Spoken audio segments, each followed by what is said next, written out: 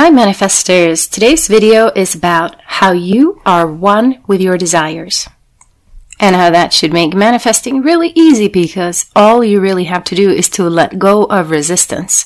I'm also going to introduce a new spiritual concept that's called Make Your Will Like God's Will for all of those of you who feel unworthy and like you have to do something to deserve or earn your desires. But first, there's one-on-one coaching and email coaching available on my website, livingwellnesscoaching.com.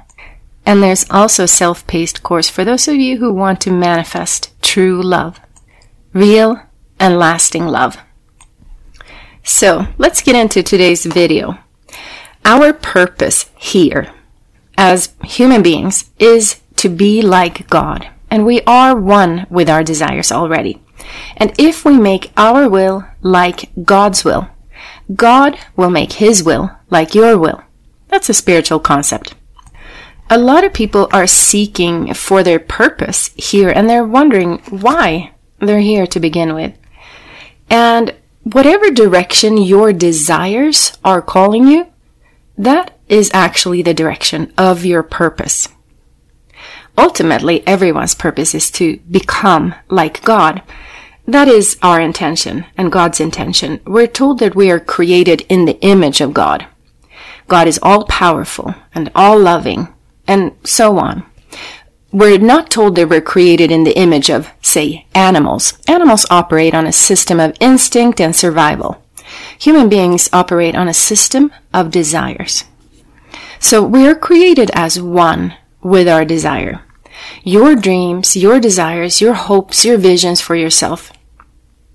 You're also one with your interpretation of these desires because you become according to your own interpretations. That is, your assumptions about yourself. This is why it's called the law of assumption. Your purpose is always to realize your own divinity. That is everyone's purpose. So know that the animals are created with survival instincts, and you are created with desires, hopes, and dreams. This is how you are created in the image of God. Now, sometimes people hear concepts like you shouldn't have any desires or desires is the cause of all suffering. This is by way of Buddhism. This is a really misunderstood concept. And if you add this interpretation of your desires, then you're adding a layer of guilt for even having desires. You're adding that layer of guilt on top of already feeling a sense of separation and a sense of powerlessness. So separation and powerlessness is not being like God. So we want to be more like God. Adding guilt on top of our true nature is actually kind of the opposite of manifesting, because manifesting is about adding love on top of everything, including offenses. Love covers all transgressions, as they say. The reason for that saying is because that is the direction of realizing our divinity, of realizing our God self. Love covers all transgressions is the path to becoming like God. Guilt does not take us that way. Now, the thing is whether you should or shouldn't have a desire is totally irrelevant because everyone has different things that they want, different things that they hope for or dream of. You have desires, end of story. Everyone does. We have these desires for a reason. And that reason is to coax ourselves back to our harmonious source, oneness. We are created in the image of God, not in the image of animals. Some people call the harmonious realization of this oneness enlightenment. But I'll steer away from that term for our purposes because people might start chasing enlightenment as if it's just another experience to have or like a drug trip to have, and it is not. It is just who we truly are. So how are you already one with your desire, and how is it equal to your purpose here? I want you to start thinking in these ways. The root of this understanding that we're one with our desire is, again, oneness. And if oneness is all, then your desire can't be separate from you. If it is, then oneness doesn't exist. The idea of not desiring actually comes from the shift that you make to a before and after situation. Before you have your desire, and after you have it, You no longer desire it. That's all. For example, first you are hungry, you desire to eat, and then you eat, and you're not hungry, so you don't desire food. It's the fulfillment of the desire. After the fulfillment, there is satisfaction.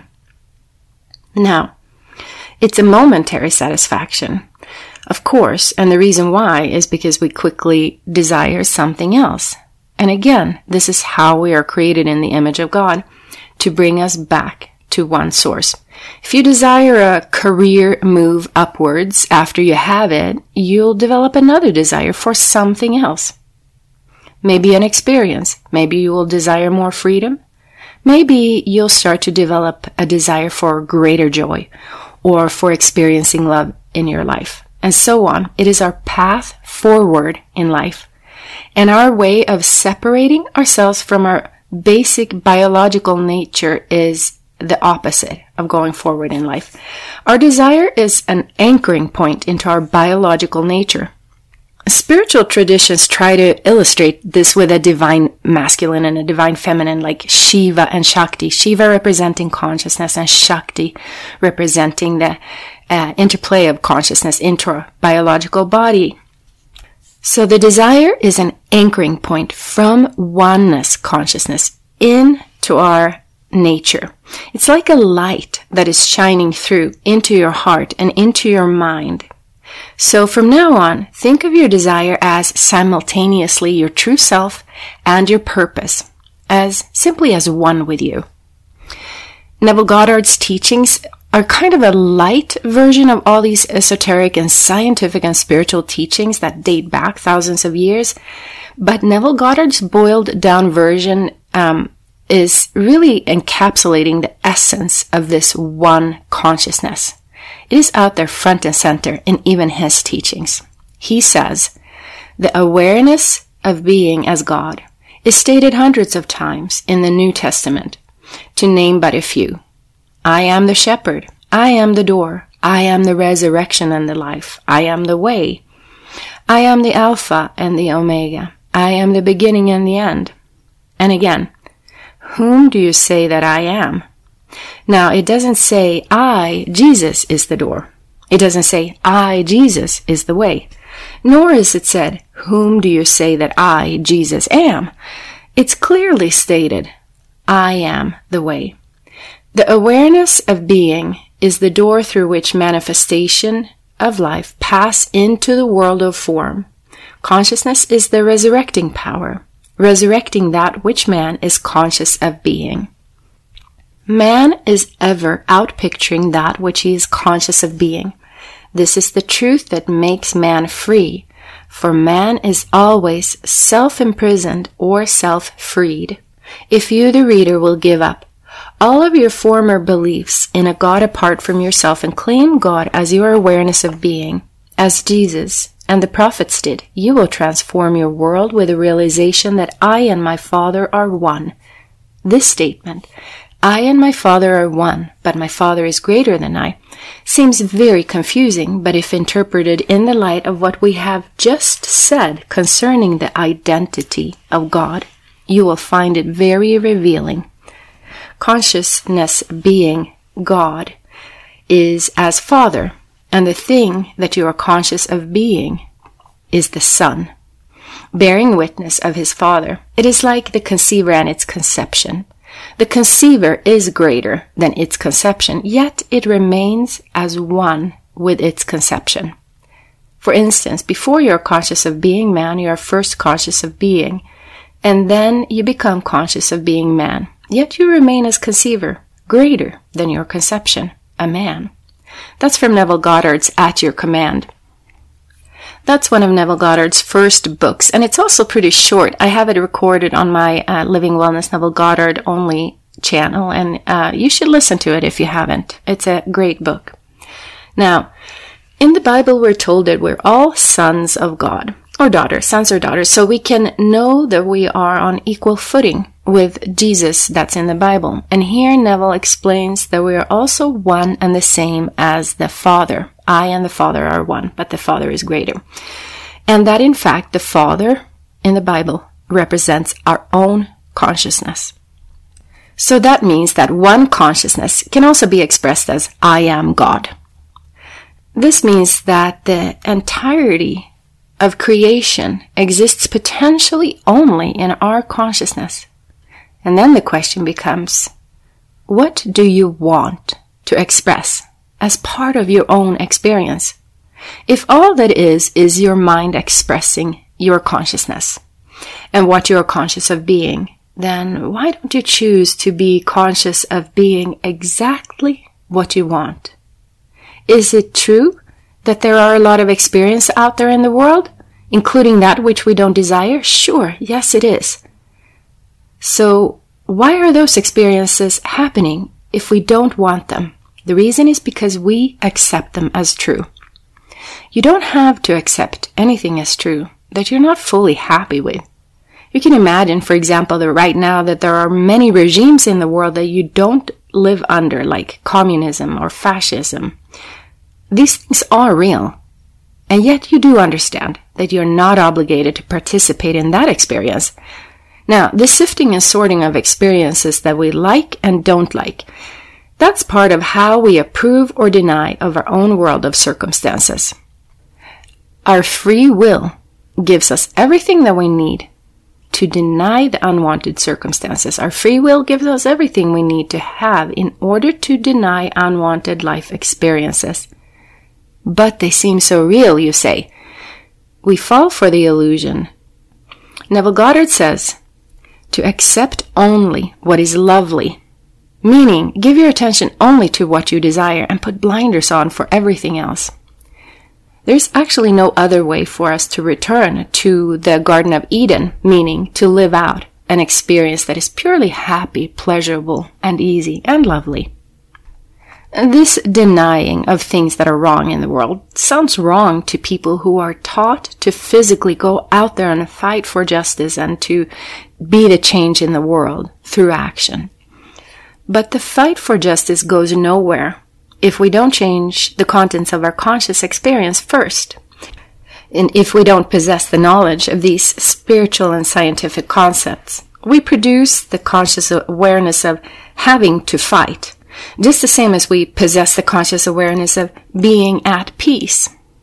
We possess the conscious awareness of being rejected, just the same as we possess the conscious awareness of being loved and of being chosen.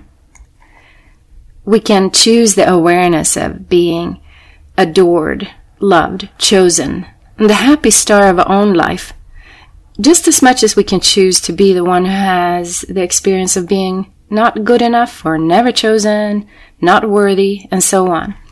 An assumption that there is something that we're up against is what manifests the circumstances of having something to fight in the first place. Yeah, I know those circumstances existed before you came into the world, but remember, you're created in the image of God. So you're here to become like God, not like an animal. So our personality plays a huge role in this, and an ability to resist the temptation to fix everything will help. If you have this fix the world mentality, or you love fixer-uppers, or you want to fix other people, or you want to fix your specific person, then begin with putting on blinders to all faults in the world and declare them as good. Create an assumption that everything works out perfectly without your interference. Think instead that every time you let things work out on their own, it fixes itself much faster.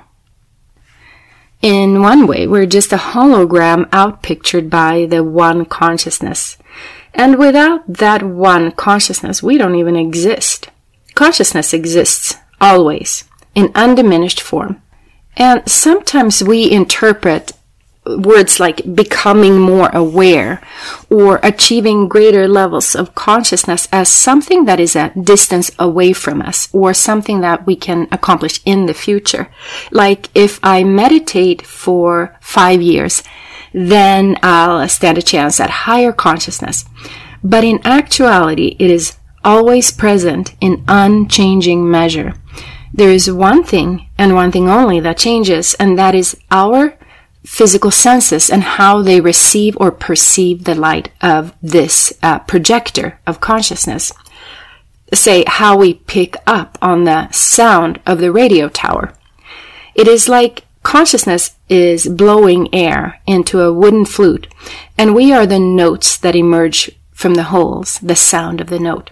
We are inseparable from this air, this prana, this life force, and we cannot exist without it. We don't exactly become enlightened. We already are enlightened, but our receivers, our senses, are filtering most of the content out. We are created this way to function as three-dimensional beings, but other beings are created to function entirely different from us, and still they too are sustained by the exact same consciousness. Our third eye has the capacity to transmit a greater amount of this consciousness, but most people use their other senses instead, so they don't notice their third eye.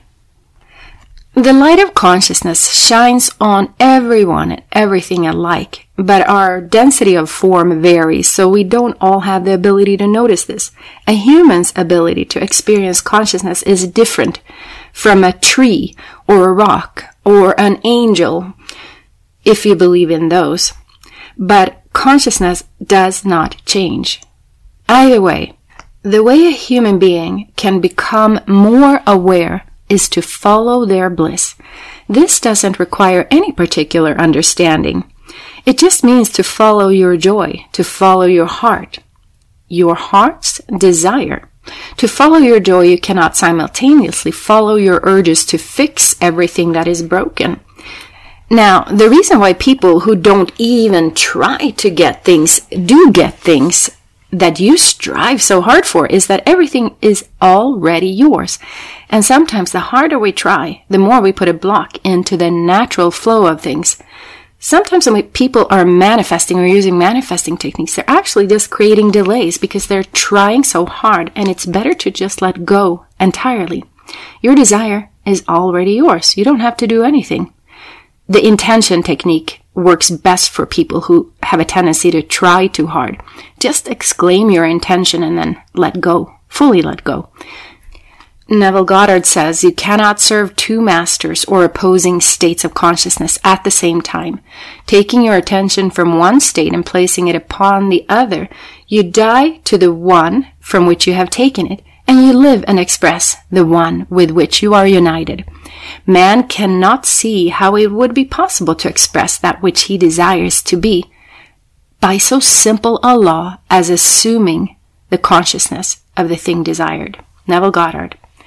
So how do you bridge this gap of continuously falling for the illusion of separation to experience this bliss, power, love, and clarity of the oneness? You actually have an unbreakable core bond with God, with consciousness, with this oneness. Even if you're not able to experience this oneness at this time, that core bond still is there, and it reveals itself in the form of your desires. It is the light of consciousness shining through. Grab onto that light. It will take you there.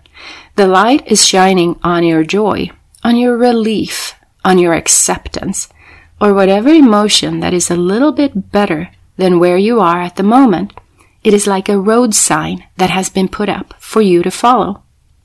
So to summarize this, you do not have to actually raise your consciousness. It is already raised. You don't have to do anything but to move in the direction of feeling better. You can have a lot of material luxury or physical wealth. It makes no difference to how the light of consciousness shines on you. It is always constant. You can have nothing. It has nothing to do with how the light of consciousness is expressed through you. Your greatest joy is a rope in the darkness. The fact that your greatest joy is your transcendence means that you are now allowed to follow it. There's no amount of negativity in you and no amount of anxiety or fear that can block out the light of consciousness. It is always penetrating to every cell and every neuron and every fiber of your being. If we're totally open to this light, immediately from a place where you're standing, you're going to feel like you've had an electric shock or something, or an epileptic seizure. Abraham Hicks talks a lot about how it feels almost ecstatic, like an electric shock, when you just let this greatest joy in. In the Bible, Abraham is the one symbolizing the light of consciousness, and his wife Sarah is the one symbolizing the contraction or concentration into the physical form that receives the light. These two coexist always. Sometimes we don't believe that we deserve to be happy or that we're not worthy. Years ago, I was listening to my pastor give a sermon, and he told a parable, a story that is called The Monkey and the Jar Trap. He was using this to illustrate what he saw in drug addicts and alcoholics when he was working in a treatment facility. He was also using this to explain that this is what happens when we don't really let go and let God, as the saying goes. This is the parable of the monkey jar trap. In Southeast Asia, years ago, someone developed an ingenious method to catch monkeys alive and unharmed. I don't really know why they were catching monkeys, but never mind. The monkey trap that they developed was very simple. The hunter would take a pot with a wide bottom and a narrow opening at the top, and he would bury the pot into the ground where the opening of the jar was the only thing sticking out just above the ground. In the jar, the hunter would then put a piece of fruit or a nut. And then, out of hunger or curiosity, the monkey would reach inside and grab a hold of the treat. And as the monkey then tried to pull the treat out of the jar, he finds that his fist full of food doesn't fit through the narrow opening of the jar. Then the monkey, excited and also frustrated, screams as he continues to hold on to his food, but he refuses to let go of it. The monkey even sees the hunter approaching, but instead of letting go of the food, he holds on tighter and tries harder to dislodge his arm and the treat from the jar. As people, we behave this way with our desires. When we don't believe that we can have them, we hold on too tightly, when really letting go would even save our life. See, freedom is already true for the monkey, but he holds on to the one thing that will keep him trapped. We are the same. We hold on to things that keep us trapped in separation all the time, while freedom is right there. We hold on to things like unworthiness and undeservingness, bitterness, fear, and anger or grudges. Holding on tightly to our beliefs in potential loss prevents our desires from willingly entering into our life automatically. Because the identity of the version of us that has the desire is different from the identity of the version of us that thinks that you don't have it. So you have to chase it, you have to hunt it down, you have to hold on to it, or put your foot on the neck of your desire and so on. But you don't need to do anything. You just need to consider it natural and normal that you should have what you now desire. The energy of chasing or holding on is very opposite of the energy of simply receiving or having. You are the star of your own show. You came here for the sole purpose of creating your best experience, one that pleases you to no end. You're not here to pay off a debt, or to suffer, or to pay your karma. All of that is nonsense taught by people who misunderstand spirituality. You're here to overcome all of that. Karma is nothing other than what we call subconscious programming, and overcoming our autopilot subconscious program is exactly what LOA is. Using our free will to create, rather than to unconsciously create as if on autopilot. Whatever unconscious program we are operating on before we learn about the law of assumption is like a tunnel. And we have tunnel vision. We can see nothing else. But whether that tunnel is the tunnel of a villain or a hero, it is still a tunnel vision. If it's the tunnel of a pacifist or a dictator, it's irrelevant from the perspective of oneness, because we are here to overcome tunnel vision, to overcome false beliefs, regardless of what those false beliefs are.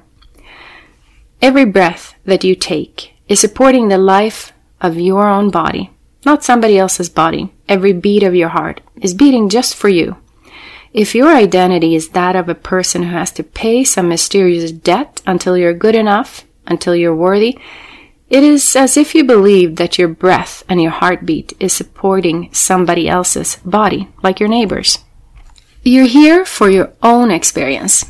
And there isn't a single thing that you have to do to become worthy, because you're already worthy.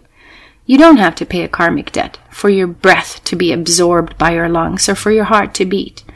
Rather, you have to overcome the tunnel vision of beliefs that keep you in a state of separation.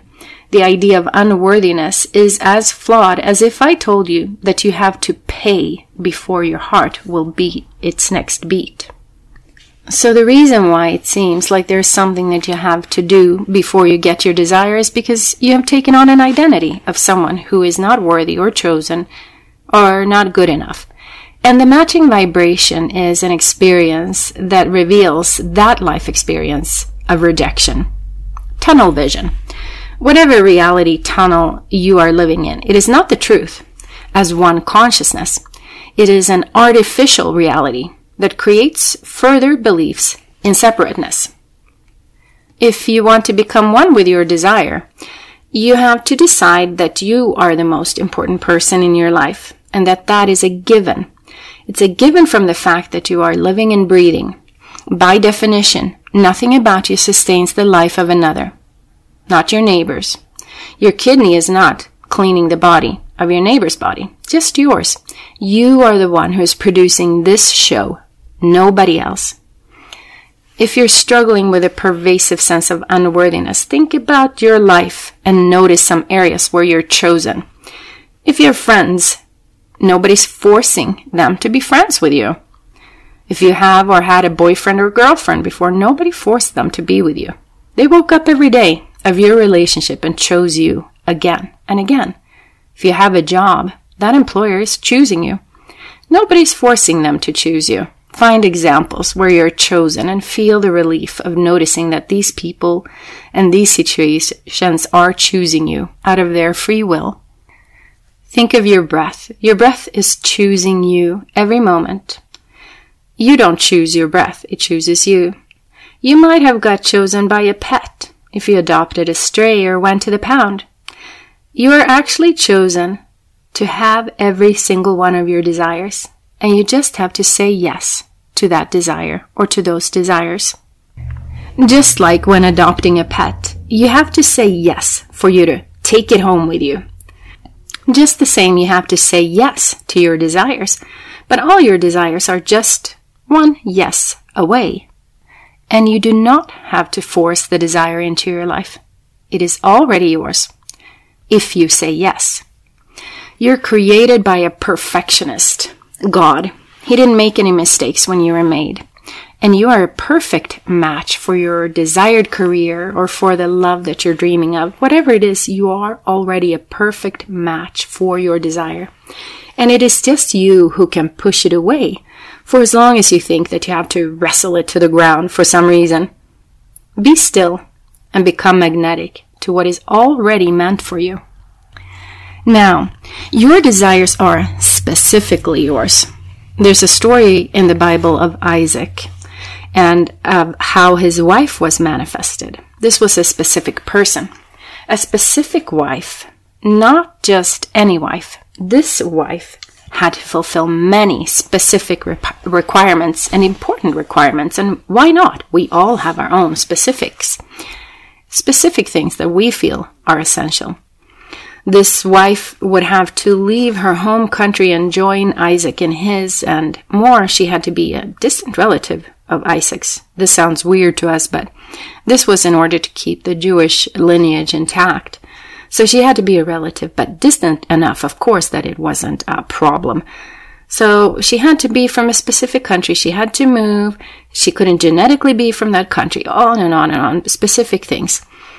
So in order for Isaac to find this perfect wife somewhere out there in this specific country, a highly trusted servant was sent to travel all the way to that country, to the distant relatives, and to find a wife there for Isaac. I'm not going to read you the whole story. This chapter is the longest story in the book of Genesis, and it's devoted entirely to finding a specific wife for Isaac. That's how important a specific person is. Clearly, being specific is important. You can be as specific as you want. Well, moreover, a request was made that the servant should instantly recognize the right person by way of divine signs. You see, you can throw in anything that is right for you into your manifestation. After all, this is your life we're talking about.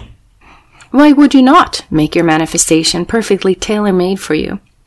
And why not make the direction of your desires specifically and easily recognizable as yours when you find them? I only wish all people were taught that we can do this, and this is inherently our birthright. To live as authentically as we can, and to not doubt in our heart's desire. There are some things that take a long time to manifest, and it's easy to get discouraged when things take a long time, especially if you watched a lot of videos that tell you that everything should manifest instantly, or something is wrong with you, but everything has its own appointed hour. There are different things that take a different amount of time, and there's no reason to get discouraged if you have manifested a time delay. There's a story of Joseph in the Bible and of his dreams and his destiny that illustrates both time delays and bridge of events, and how it is of no importance. In the story of Joseph, he had prophetic dreams at night. I think everyone knows the story of Joseph and his prophetic dreams. One example of his dreams were as follows. We, meaning him and his brothers, who hated him out of jealousy, were binding sheaves of grain out in the field when suddenly my sheaf rose and stood upright, while your sheaves gathered around mine and bowed down to it. Now, for our purposes, night dreams have the same meaning as the desires within you, namely, whatever interpretation you give it. We are meaning makers. This story about Joseph and his jealous brothers also explains how a mirror maker can function in our life. A mirror maker is anyone outside of ourselves who we choose to believe in. It could be our circumstances. It can be a psychic. It can be a religious leader. It can be basically anything outside of ourselves that we allow to shape our own reality. Outside of ourselves. In Joseph's case, it was his jealous brothers that helped to create the meanings for Joseph. Joseph's brothers were crazy jealous of him, and every time that Joseph told them another one of his dreams, they got more and more jealous, since they interpreted the dream to mean that Joseph would rule over them. Now, in reality, we have a choice of how to interpret and how to declare meaning. We actually have the power to declare any meaning we want, both to our night dreams as much as we do to our dreams and our heart's desire. We can accept or deny anything outside of ourselves. The meaning making rests in the hands of our own minds.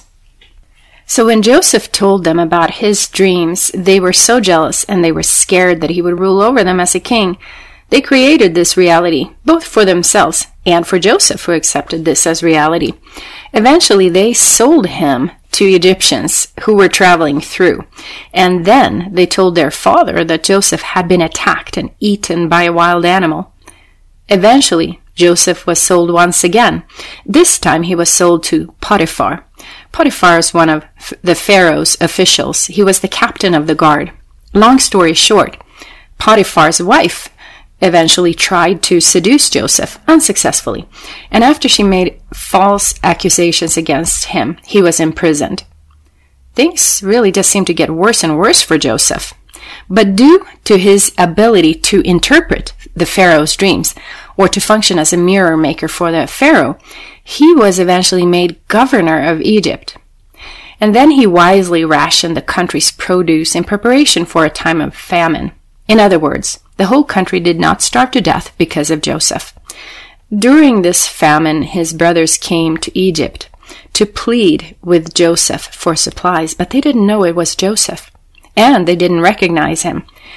But after Joseph was satisfied that his brothers had changed their ways, he revealed to them who he was. And then Joseph invited his father and his brothers to come and settle in Egypt. Now, throughout this whole drama, Joseph is actually unfazed and completely aligned with his power, his love, and his clarity. Everyone else around him is freaking out and reacting to circumstances. Joseph is the only one who stands in his power. Chances are that you're not going to face circumstances on that level of this story, but regardless, the ability to stay calm, cool, and collected through a particularly dark-seeming bridge of events is what separates the wheat from the chaff. So how long did it take for Joseph to rule? At least a decade, maybe more. If it is your desire, whatever time it takes is worth it. So, aside from time delay and crazy bridge of events, there are a couple more points that are revealed in this story. Number one is that the universe is always working to produce the fulfillment of your heart's desire and your purpose. It is always at work, even when it seems like the opposite. And if you trust, even through the worst bridge of events, it comes to you. Should you choose to rise above every circumstance with an attitude of gratitude. You see, love covers all transgressions. Another point made is that even if other people seem to be hell-bent on your demise, it will still work out perfectly for you, for your benefit. Whatever bad they do will work out in your benefit. So don't get hung up on the details of the ill will of people or circumstances. It is still meant for your success. It might look like an evil plan, but it's still leading you straight to your greatest good. So the other point that I want to make with this whole podcast is also that God's desire is identical as our own desire, because we're one consciousness.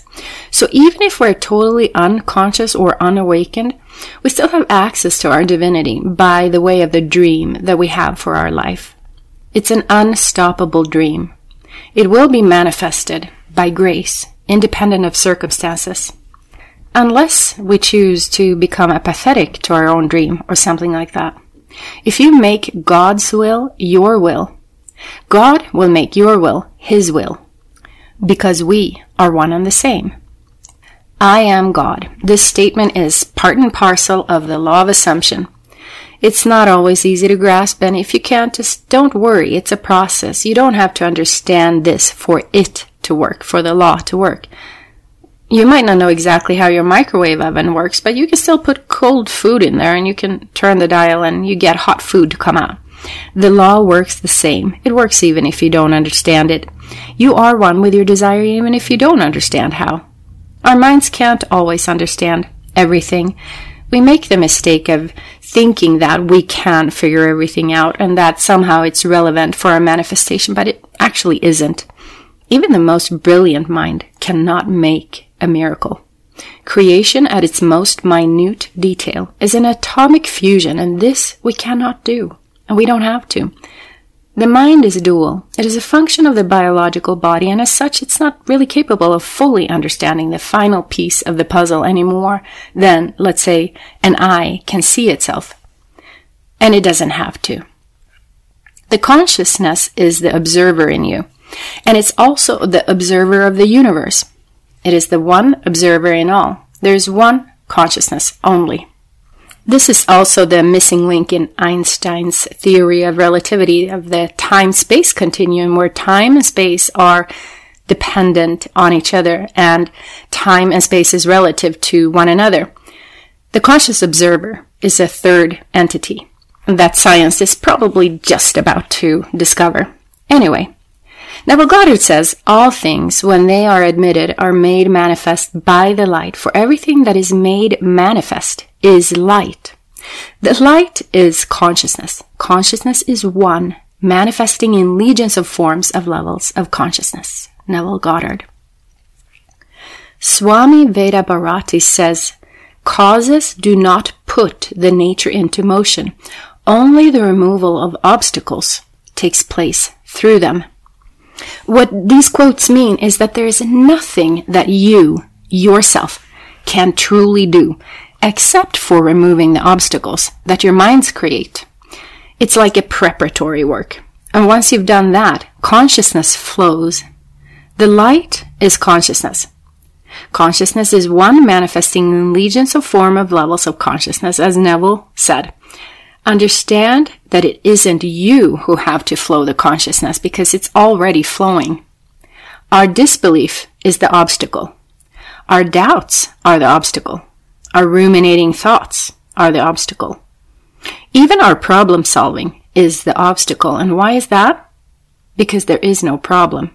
And insisting on solving the problem puts the obstacle there, squarely in place.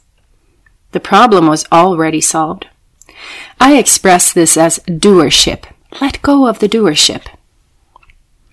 We misjudge the divinity of all things that we think of as bad, as if some things were excluded from this law of oneness. And so this judgment upholds the existence of exactly everything that you judge. Remove your judgment and give a blessing instead. Give gratitude instead, and watch the so-called problem dissolve. When we judge our desires as bad, or when we accept others' judgment of us as bad and our desires as bad, or if we judge other people's desires as lesser or materialistic or evil even, or too shallow, then we are the ones who are upholding that manifestation of exactly what we don't want. Blessing everything that we judge or fear is a big step for most humans. It seems counterintuitive to do that, but eventually it's a step that everyone will learn how to take. For example, if Joseph's brothers had not acted the way they did, then Joseph's dream would not have come true. Or it would have found an alternate roundabout way of fulfilling itself. Joseph continued to bless his brothers and to give gratitude throughout his decades-long drama. When so-called evil happens to you, do you thank God, the Creator or consciousness or universe, for advancing you towards your dream? Or do you curse the events? Or do you go into an immediate state of anxiety or anger? So now we have learned that our desires are part and parcel of the one consciousness.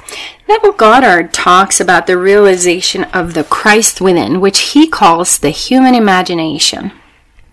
He says, Jesus Christ is not a man. He is not a person, but God's plan of redemption, which must be discovered and understood. To enter this world, one must wear a body of flesh and blood.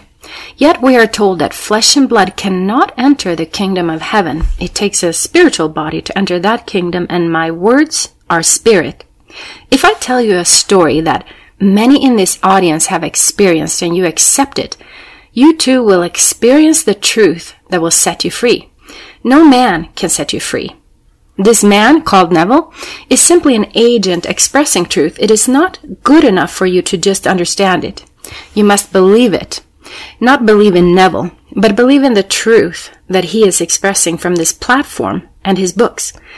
If I lie and you believe what I say, then you can't prove it, and you will remain a slave. Basically, Neville is challenging us to go out there and test it for ourselves, and we can prove that it's true. Neville goes on to say, I'm telling you what I have experienced, so I can't lie. Jesus Christ, God's story of salvation, has been fulfilled in me. I have experienced the birth, the discovery of God. He also says that the majority of the people of the world will not accept my story, for they want a person on the outside as their personal savior. He goes on to say, to know yourself is the only thing that you need to manifest anything. To attempt to change circumstances before you change your imaginal activity is to struggle against the very nature of things. There can be no outer change until there is a final imaginal change. Everything you do, unaccompanied by an imaginal change, is but a futile readjustment of surfaces. So, the only thing that differs between us all is our particular desires. It's really just the level of awareness or amount of self-awareness, our self-understanding that we have reached that varies amongst us. In reality, that's the only thing that varies, our level of conscious awareness, and to what degree we understand ourselves. Our imaginal activities is generated by our interpretation of our desires, amongst other things.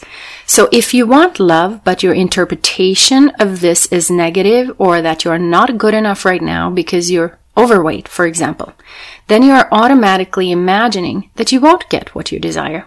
An inner readjustment of your interpretation is the fastest way to open up the floodgates to receiving your desires. Every individual has the capacity to see the return of the Christ, as Neville puts it. So can you realize your own Christ within? Of course, The path is toward your desire and away from the duality of the mind.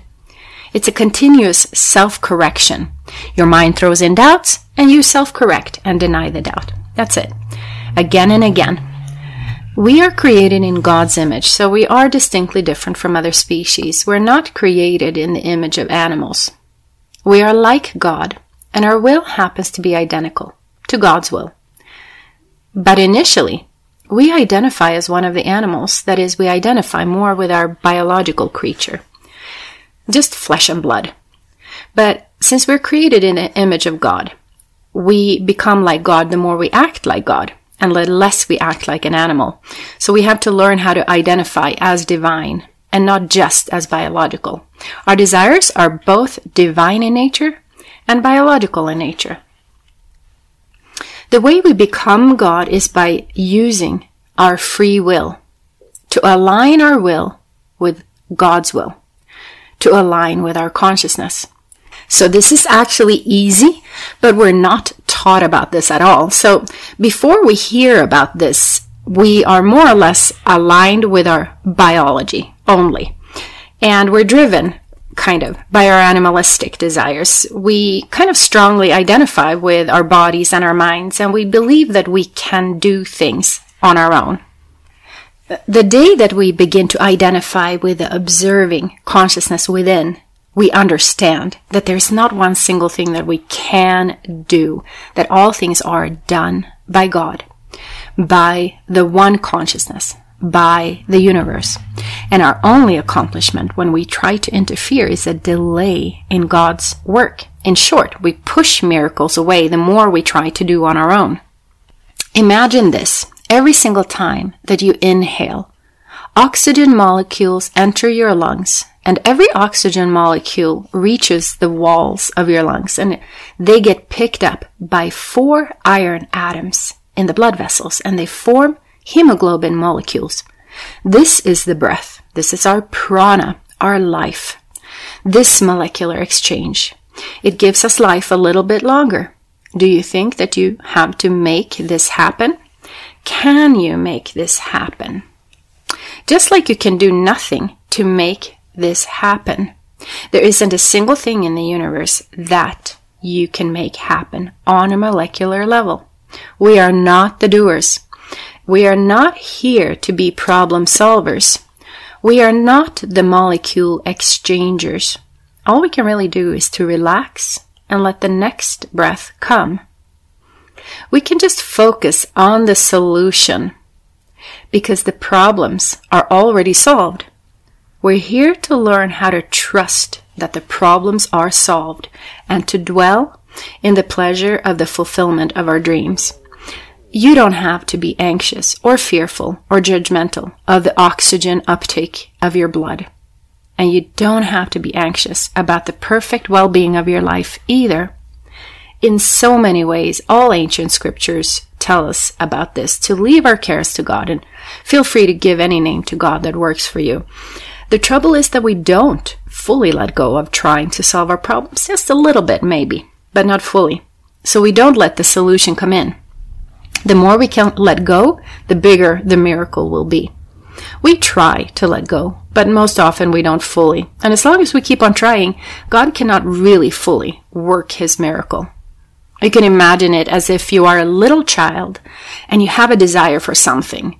And your mother knows this because she knows you fully and she loves you. She's going to give you your desire. She's going to give you what you want because she loves you. Let's say your desire is for ice cream. There's one waiting for you in the freezer. Your mom, she has planned all along to give you this ice cream after you're done with your dinner. This is why she bought the ice cream in the first place. But you are trying in all your childish ways to get the ice cream. You're begging her, please, please, please. You're even trying to sneak to the freezer on your own to take it. In your childish ways, you are just hampering your mother's work. Maybe she's cooking dinner, but now she's interrupted with your constant begging. And then she has to prevent you from getting into the freezer on your own. All of your actions are simply delaying your ice cream. She was going to give you ice cream all along, and you will still get it, but now it's taking a little bit longer. All because of your actions. God is waiting to give you everything that you came here for. But you're out there on your own, thinking that you have to get it, you have to work harder, you have to steal it like a thief in the night. It's yours already. It was always yours. If you can just chill and let God deliver it, you'll be not only fulfilled, but you'll be so comforted that you are safe in God's or the universe's loving care. Imagine yourself as this little toddler who has accepted that his mother loves him through and through, and that he can comfortably wait for the ice cream, and that he can eat his dinner first. Be sure that the ice cream comes. Trust. Trust and surrender are the final steps to manifesting. When you are finally able to put absolute blind trust in God, you will be given everything because you are one with your desires. Make your will like God's will, and God will make his will like your will. Make your will like your mother's, and you will have the ice cream. Her will for you is identical to your will because she loves you.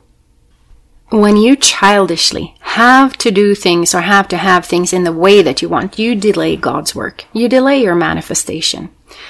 God will do it in his way, and it's always a perfect way.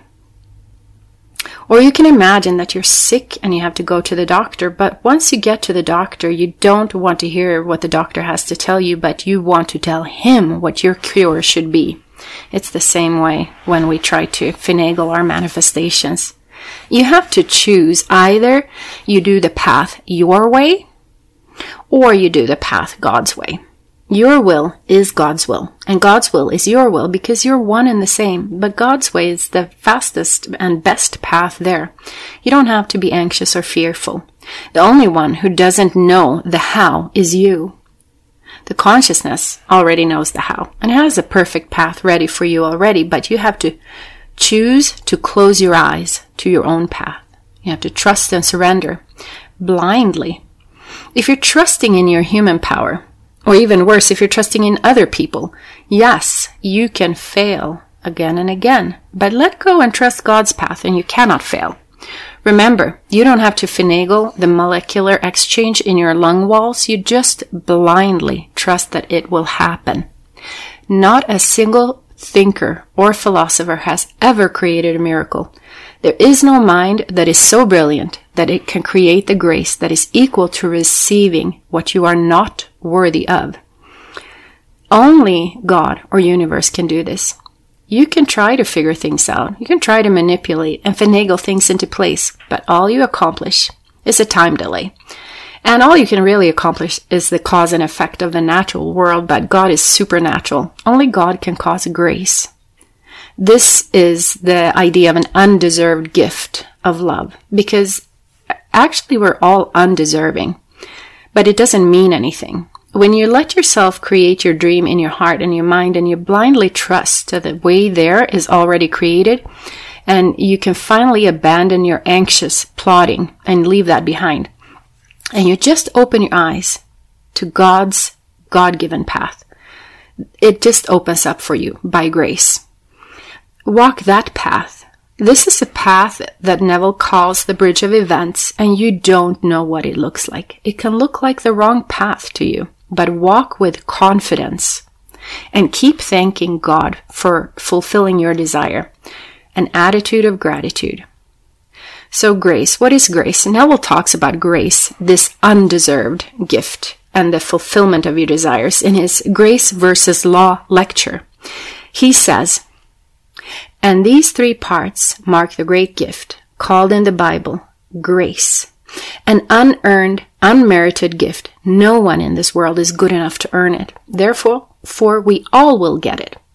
God actually expresses to man a mercy with which man is incapable, with his conscience, of ever judging himself as worthy of redeeming. No man in this world with conscience and memory could ever judge himself as merciful as God does. So, the time that you have spent judging yourself or feeling unworthy can end here and now, because you manifest regardless of how you judge yourself.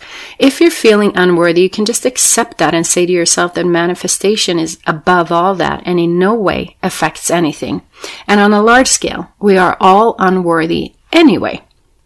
Neville also talks about the delay that we cause when we choose to put our trust in our own abilities rather than in, let's say, praying or imagining or placing our trust in God or universe, remembering that it delivers every time. Neville says, now we are told that we could delay it. That is why I find it difficult to believe that, but it's still in the scripture in the 4th chapter of the book of Hebrews. And the good news preached unto us was also preached unto them, but it did not benefit them because it was not mixed with faith in the hearer. Now tonight, some of you could reject it, and that may appear on the surface to delay your calling, and it may, I don't know. I have no assurance that you could delay it, but it would appear that rejection on the part of one because he heard it and did not accept it, because it didn't make sense to him, therefore he rejected it. And I tell you, those who reject it, and maybe by your rejection you delay your call, but eventually you're going to be called because he'll put you through all the places of the world until you finally have no power to reject the story when you hear it. Neville Goddard. Remember again the example of the mother who always intended to give her child exactly what he wanted, the ice cream. He just put her through some extra work before she was able to give it to him. And he did this by his own doubt that his mother was already planning on giving his ice cream.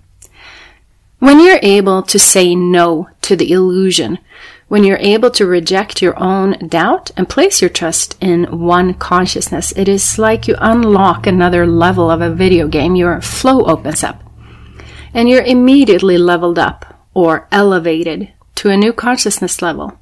And this light of consciousness is revealed to you in a greater way. More trust is received by you, and new desires form. Now they're a little more sophisticated than before, perhaps. Maybe more altruistic. You might have started to see other people as yourself, or close to it. Every time you trust in the love of the Creator, you level up. This is equal to what people call a quantum jump. But at no time are you so far removed from the light of the one consciousness that you cannot see a little tiny sparkle of light shining through in the form of a desire, or a wish, or a hope, or a dream. Divine imagining and human imagining are not two powers at all, rather one.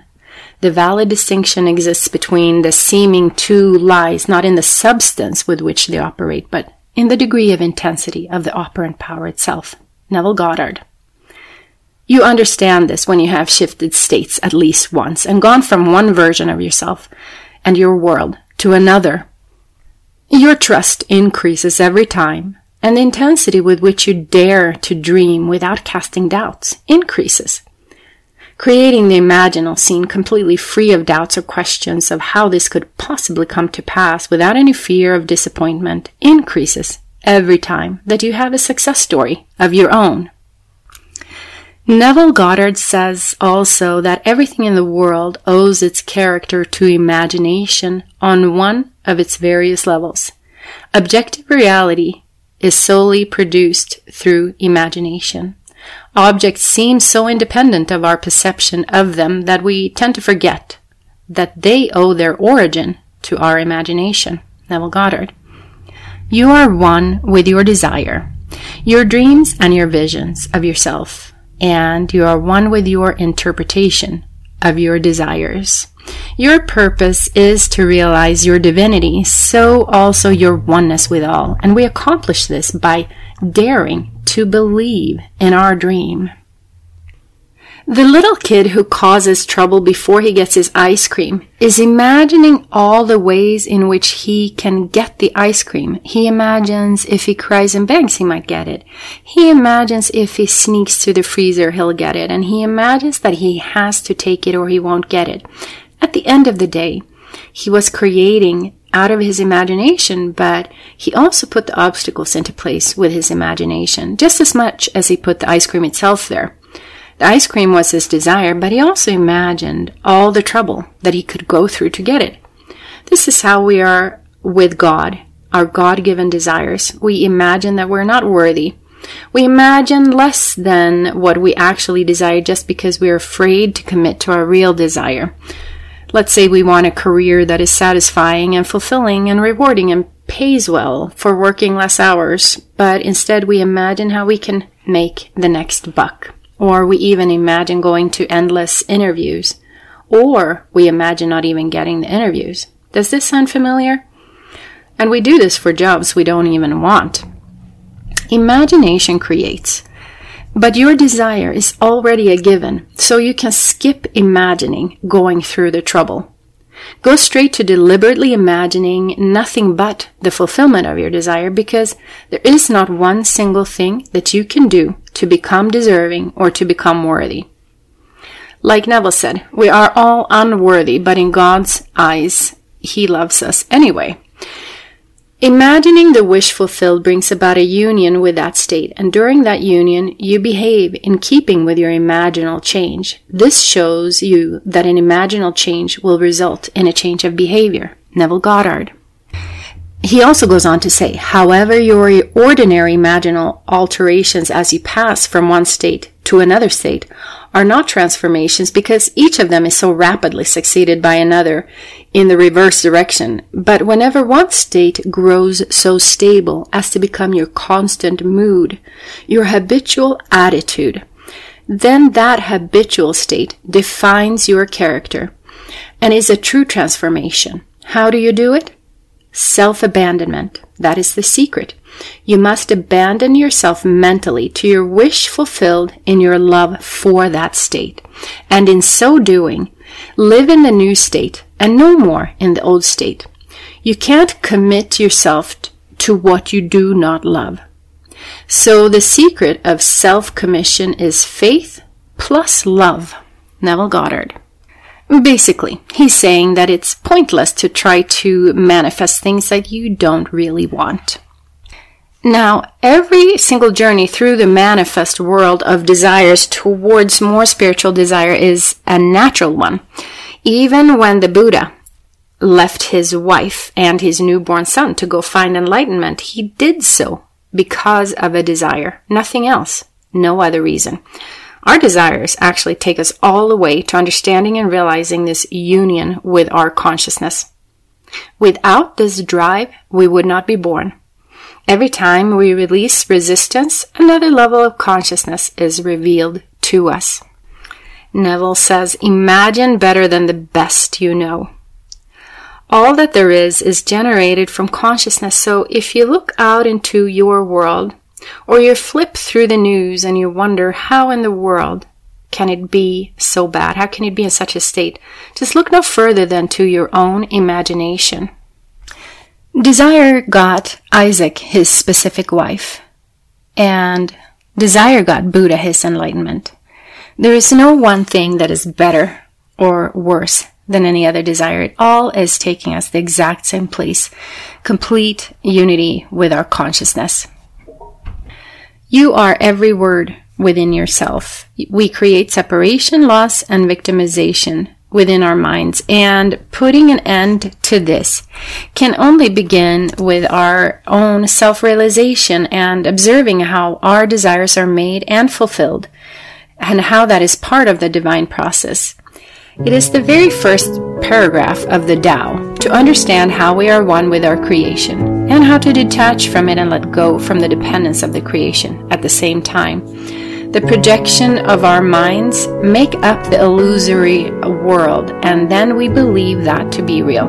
But there is no one out there that is separate from their own creation. It is all produced from the inside of us. Our job is to make the outside like the inside. That is, to become like God. We become like God by using love covers all transgressions and understanding that blessings bring more blessings, and judgment basically keeps blessings away. And we become like God by remembering that we are one with the Creator and the creation, and that the struggle is entirely made up in our imagination. And by surrendering and trusting blindly. If you're trusting in your human power, yes, of course, you can fail and you can succeed. But if you let go and trust God's path, you cannot fail. Remember that you don't have to finagle the molecule exchanges in your lung walls. You just blindly trust that that will happen. Practice surrendering and trusting blindly. because there is nothing you can do to have your desire or to prevent your desire. Doership does not belong to us. All that we can do is cause a delay by our own efforts. Happy manifesting, guys. I'll see you in my next video.